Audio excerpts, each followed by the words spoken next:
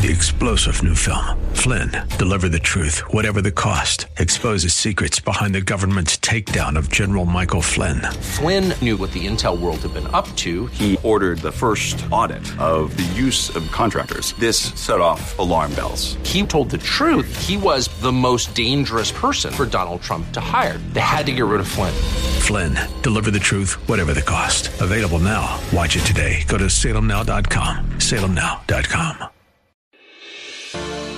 Welcome to this 8:20 a.m. The Word broadcast special, Heart of the City. Pastors, ministry leaders, and churches have received a call to serve their communities with the love and compassion of Christ. The call is from God's heart to the heart of the city. This is Chuck Olmstead, the Director of Local Ministry Development for 8:20 a.m. The Word. My special guest today is Aaron Thompson. Aaron is the senior pastor of Marysville Foursquare Church. Aaron, welcome to Heart of the City. Thank you so much. It's a pleasure to be here. Well, you and I have had a chance to chat a little bit before, and our paths have crossed somewhat. Your father, Steve, was my pastor for a while up here at Marysville Foursquare, and you know a lot of our common friends. So Your daughter was in my youth group for a time. That's right, April. And now April is a mother and a grandmother. Wow. So that's how that all works as far as growing up, isn't it? Crazy. So, yeah. So you were a PK, a preacher's kid, but tell me about a little bit of the history of your life as far as growing up in this area. Well, sorry, I didn't grow up a preacher's kid. My dad became a pastor when I was about 16. So he played for the Jets, the New York Jets, when I was a little kid. And then when I was, I think, 5 or 6, he retired and then went into business. So for about most of my childhood, from 6 to 16, he was in the business world, but was very also involved in the church world. I grew up in a Foursquare church in Eugene, Oregon, during the Jesus movement in the 70s and early 80s, thriving, and of course all the hippies coming in the 70s. And so I went to a Christian preschool that was in a commune down in southern Oregon with barefoot hippies and peacocks roaming the grounds, and so that was sort of my.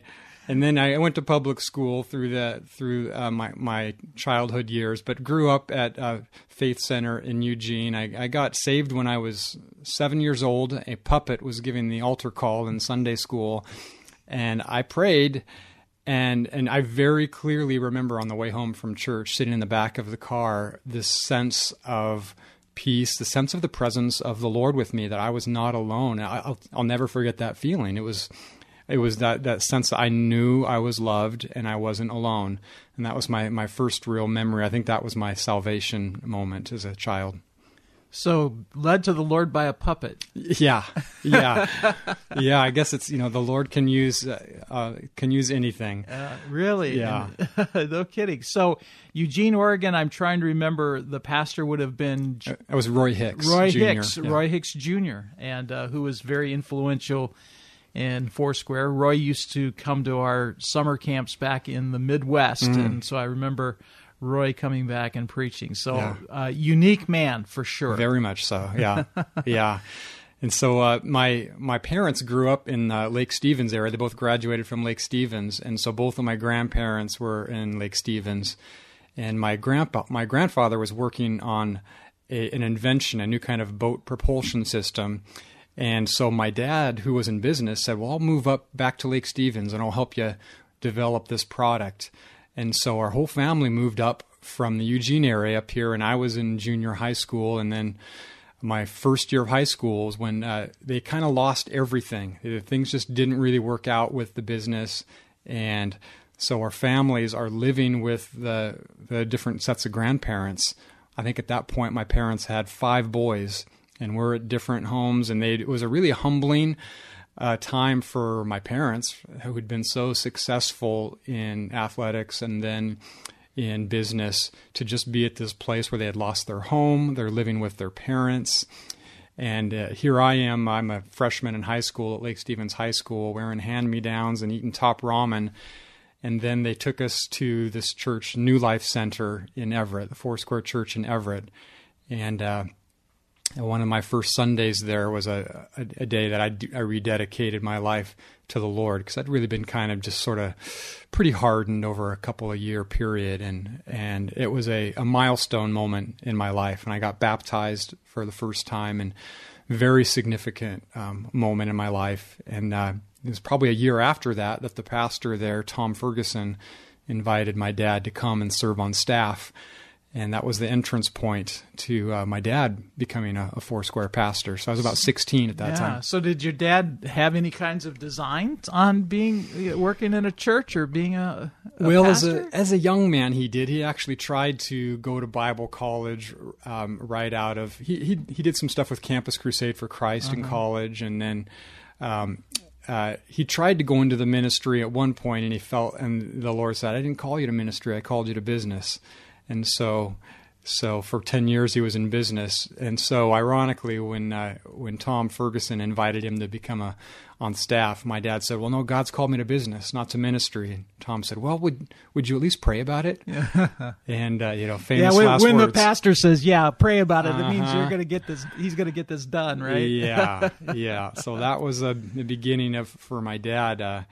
About 25-year or 30-year career in vocational ministry as a Foursquare pastor. So you're sitting under the ministry of a very powerful preacher and a man of God, Tom Ferguson, and you're in the youth group there. What was life like for you at that time? Well, I initially, after getting baptized, I was really excited. I'd always felt a calling to missions ever since I was a little kid. And so in just praying about it and talking to my parents, I ended up taking a year off of high school, my sophomore year, and I went down to Guatemala and worked in an orphanage and did my school through correspondence. There was no internet back then, so I was doing my work and then mailing it to a Christian school back in Chicago, I think, to grade my papers. And so that was my sophomore year of high school, was on the mission field. But it was also... That's pretty progressive for your mom and dad. I mean, very really, much. you think about that, that's huge. Oh, I have 4 kids now, and I can't imagine sending one of my teenage daughters down in their sophomore year for an entire year to work in an orphanage. But yeah, my parents were they were homeschooling before it was cool back in the 80s. So they're very avant-garde in that way. Yeah. So you're in Guatemala. So was that a formative experience for you? It was, but it was formative mainly in a challenging way. It was really my first taste of experiencing some hypocrisy in leadership. It was a place that was doing amazing things, ministering to the poor, and also there was a large church that was associated with the ministry that I was working with, and I experienced seeing some pretty blatant, some of the seedy underbelly of that. Just because people are pastors or worship leaders or are up on a stage or have their name in lights, that doesn't it doesn't mean that there isn't some serious struggles and addictions and things going on. And so I witnessed some things, and I didn't really have a place to process it. I wasn't in a place where there was people that could really disciple me and help me deal with my disappointment. Mm-hmm. And so, in effect, I went down to Guatemala very full of idealized passion for Jesus, and I came back very defeated and bitter and angry at the Lord, at the church, and ironically, kind of disillusioned. Very much so. And so, ironically, my dad's a pastor, an assistant pastor at that point. But so I spent the last 2 years of high school sitting in the balcony at church with my arms folded, looking down at and just kind of checking it out. And looking down is a great way to say it, isn't it? You were really looking down at it. Very, very much so. Although, I have to say, even in that couple year season of disillusionment and bitterness, I always, I lived with my parents, and so I kind of saw the behind the scenes with them. So I always knew they were the real deal. So I knew that, and I was pretty sure that, Pastor Tom Ferguson, the senior pastor, and my dad, I knew them well enough to know that they were legit. Right. So even though I was angry at God and the church, I was still listening. Yeah. And I think that was probably okay with God. He was patient enough to know that Aaron's still there, still listening. Very much so, yeah. And that's really part of the faithfulness of God in our lives, isn't it? That He knows the end from the beginning, and He will do His good work in His good seasons. So what happens next? After a couple years, you graduate high school, you have designs on what? I was really kind of floundering at that point, and my parents pulled a very sneaky move, and they invited over to dinner a young man who was going to Life Bible College at the time. They now call it Life Pacific, the Foursquare flagship Bible college in Los Angeles, and he was a very charismatic young man, and so they invited him over for dinner just to let him share his stories of what going to Bible college was like. And I was a senior in high school, was sort of kind of just wondering what was next. And, and this guy's all excited. Hey, you should come down, and it's right next to the beach. And I'm like, next to the beach, right. So I'm thinking, I've let's been there. see, 1,200 miles away from home, next to the beach. I like that. Yeah, sign me up for 1 year. You're right. So that one so off year off you go to Southern California. So 1 year got my foot in the door. And then 1 year became 2 years, and it was really in that second year that I kind of had a really big surrender moment, and I'd say the dam broke. The things that I'd been holding on to, and the disillusionment and bitterness really surrendered to the Lord. And I remember having a conversation where it was in a class called International Evangelism with Professor John Amstutz. And in that class, I said, okay, Lord, I'm in.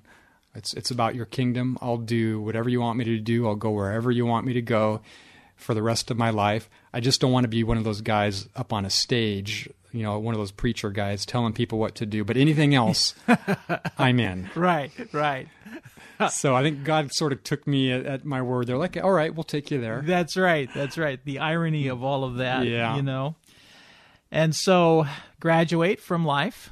Graduated from Life with a degree, a cross-cultural emphasis. So I was really looking at the mission field.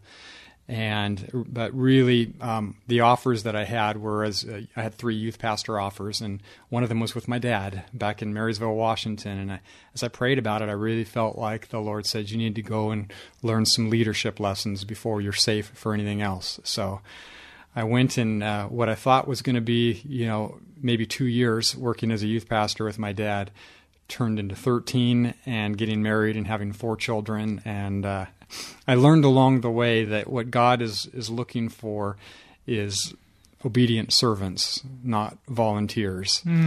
That's right. So how did you meet your wife?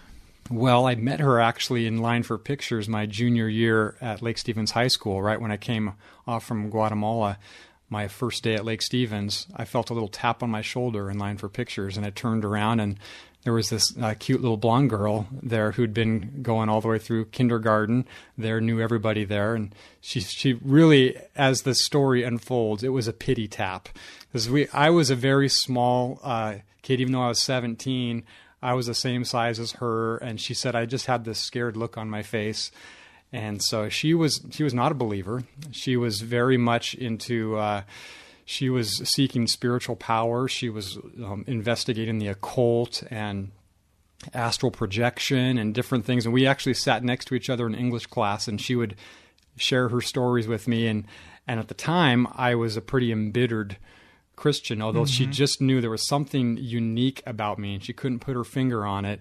I don't think I ever told her I was a Christian. Right. But she knew I was doing mission work, but there was just something different in me that was intriguing to her. And we weren't romantic at all.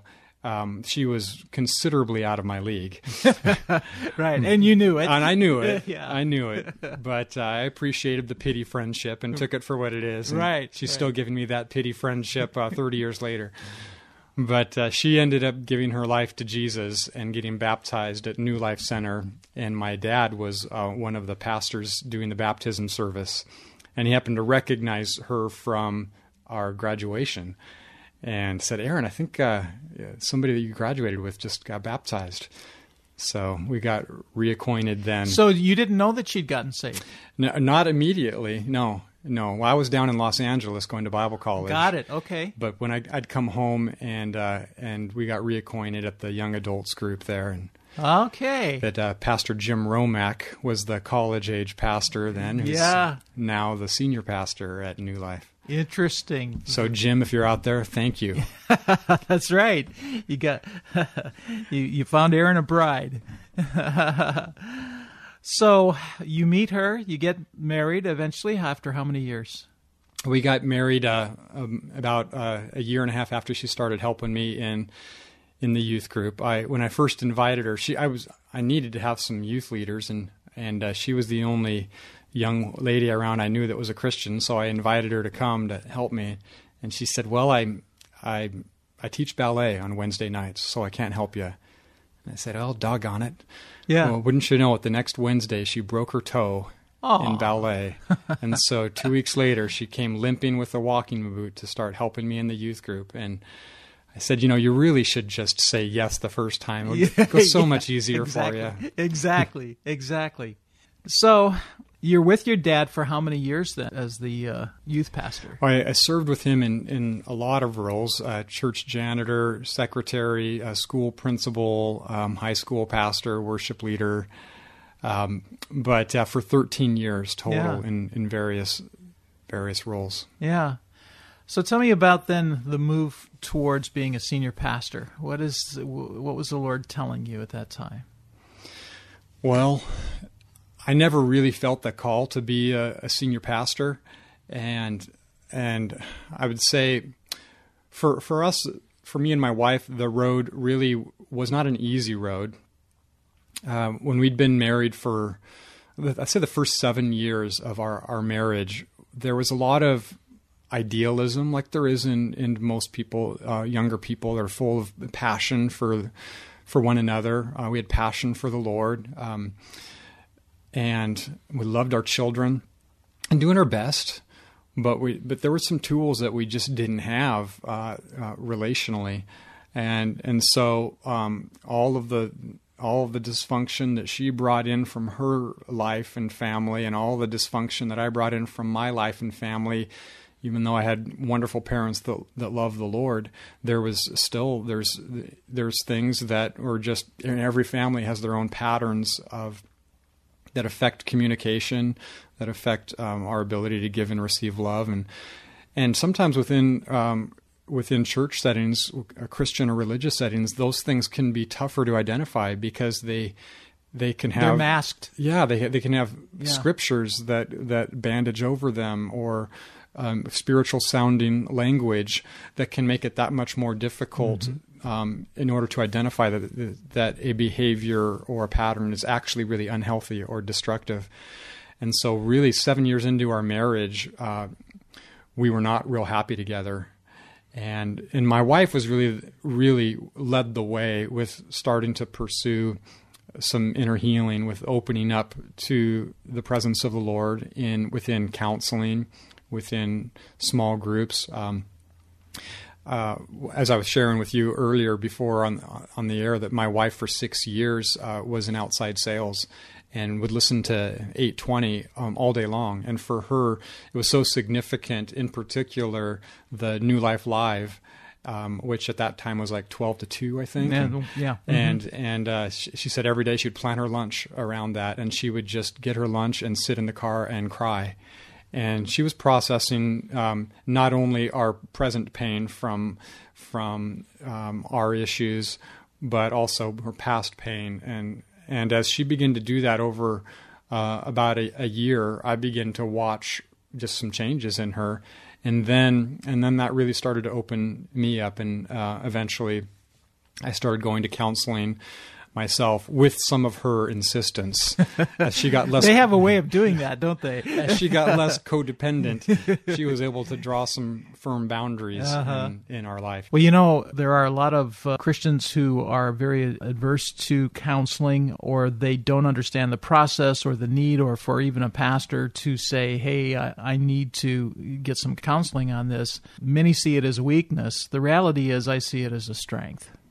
That you recognize that, as you just said earlier, there are patterns of behavior that have been ingrained in your life that have happened to all of us that need to be identified. And oftentimes that needs to be a third person, a third party, to be able to help identify that in a relationship. Now, I believe that's a part of God's plan. That's the body of Christ. At the time, my theology didn't allow for that either. I was very anti-counseling. I believed in Jehovah Zappa. Just come up and he's going to touch you and you'll never be the same.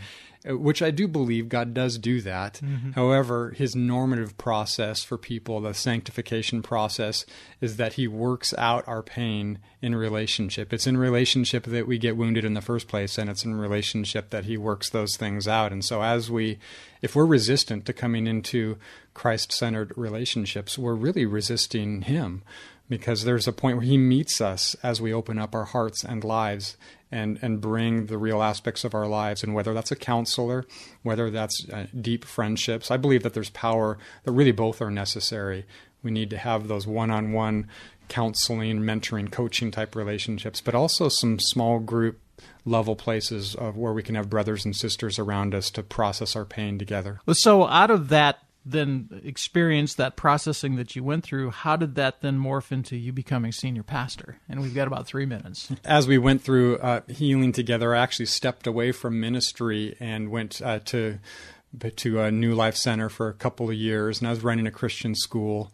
And then the itch came back after a couple of years, and in processing with leaders over me, and as I began to pray, God really began to birth some passion in me, and it really came out of my wife and I's experience of going through healing together, and just really having a passion for people, that people would be able to find Jesus and have church community that was safe to be real, places where people can really bring their real issues into real community and really grow in their relationship together, which is why the church we have today here, Marysville Foursquare, our mission is growing in Jesus together, because we believe that God wants to meet people in relationship. And so that's why some of the things that we're really passionate about here, our Celebrate Recovery program that we do every Wednesday at 7 o'clock.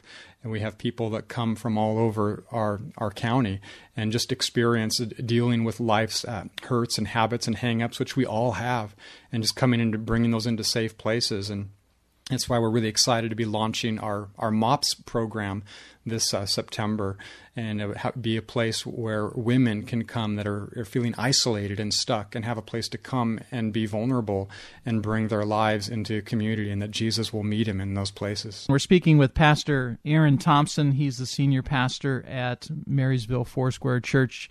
Aaron, we've got about 1 minute left. Just give us a word of encouragement as we're wrapping up today. Well, I would just say that it's so important as we live in a time when we see church attendance declining in our culture, in some ways, in some spiritual malaise. When the world looks at the church, they want to see something that's real and authentic. And so I believe that in the days we're living, God's doing a move in our churches where pastors and leaders are becoming more authentic. They're taking the mask down. They're talking about their pain, dealing with real-life issues. And I don't believe that God is done with the church yet in America, but let's be a people that bring our real issues into real relationship with Jesus and one another. Well, Aaron Thompson, thank you so much. If you want to learn more about Marysville Foursquare Church, the website is the letter M4,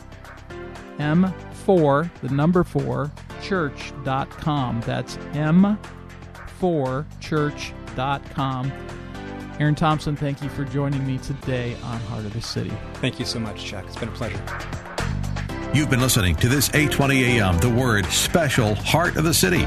For more information on how your pastor or your ministry can be featured on 820 AM The Word, call Chuck Olmsted, 206-269-6216, or go to thewordseattle.com. 3-star General Michael J. Flynn, head of the Pentagon Intelligence Agency, knew all the government's dirty secrets. He was one of the most respected generals in the military. Flynn knew what the intel world had been up to. He understood its funding. He ordered the first audit of the use of contractors. This set off alarm bells. The explosive new documentary, Flynn, Deliver the truth, whatever the cost, uncovers the facts behind the scandal. Flynn told the truth. He was the most dangerous person for Donald Trump to hire. I find out the worst enemy that I'm going to face in my life is right here in America. They took my assessment and they wanted me to change it. And I was like, I'm not changing it. They had to get rid of Flynn. With in-depth interviews, archival footage, and never-before-seen personal records of the man behind the headlines. I just felt like I was drowning. Flynn, deliver the truth, whatever the cost. Available now. Watch it today. Go to salemnow.com. salemnow.com.